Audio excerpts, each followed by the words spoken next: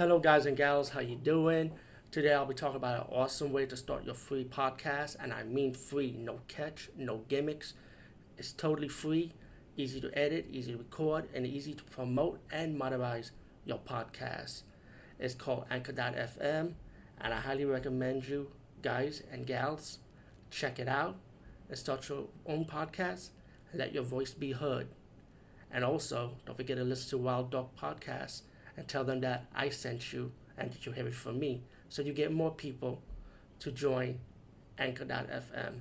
You will not be disappointed because they will also put your podcast in other platforms and then make it very, very much easier for you.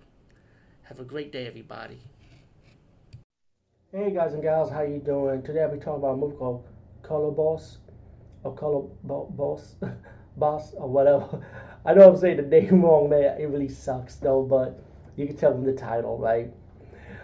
This movie came out in 1999. I saw this on Tubi, and this is like a really hidden gem because I never even heard about this movie until I saw it on Tubi. I love Tubi, man. Let me just say that you get a lot of horror movies that you probably, I mean, a lot of them I heard about, but there's some hidden gems like this one, for example, that you probably like slip from the cracks pretty much. And Kolobos, I believe it came around the time when Scream was around. I would say teen horror pretty much coming back, and the slasher mystery whodunit form. And this movie is like that. It's pretty much a mystery, giallo, drama, horror, slasher, all wrapped up in one. And it's a really good one too. The kill scenes in this movie is really good. Basic kill scenes, but real kill scenes like if it was in the reality world, actually kill scenes like this. You know, actually I don't want to see kill scenes like this in real life, but I'm saying movie wise, yeah.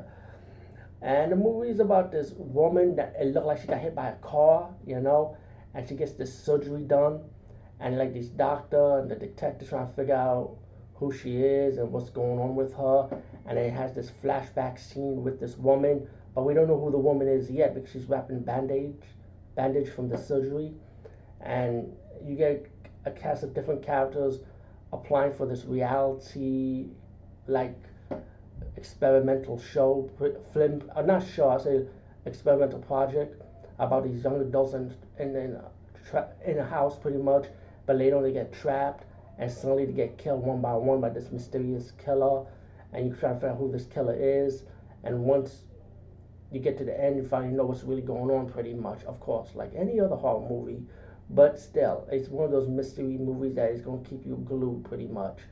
And then it goes back to the flashback scene and back to what's going on now with this woman being band-aid and who's this female, you know? So you got like pretty much three females, and I feel like in the beginning of the movie it already gave it away pretty much, but still the mysterious part of it was really good. I really love the soundtrack for this movie. If you liked Suspiria, the first movie, of course, not the remake, Suspiria, it has that Goblin soundtrack, like especially at the intro of this movie, which was really really cool. Acting is wonderful. I like all the characters. I definitely love the kill in this movie, by the way. The setup was really good. Color oh, I finally said it right. I highly recommend this one. Definitely check it out. You will not be disappointed. Peace out and see you later, guys and gals.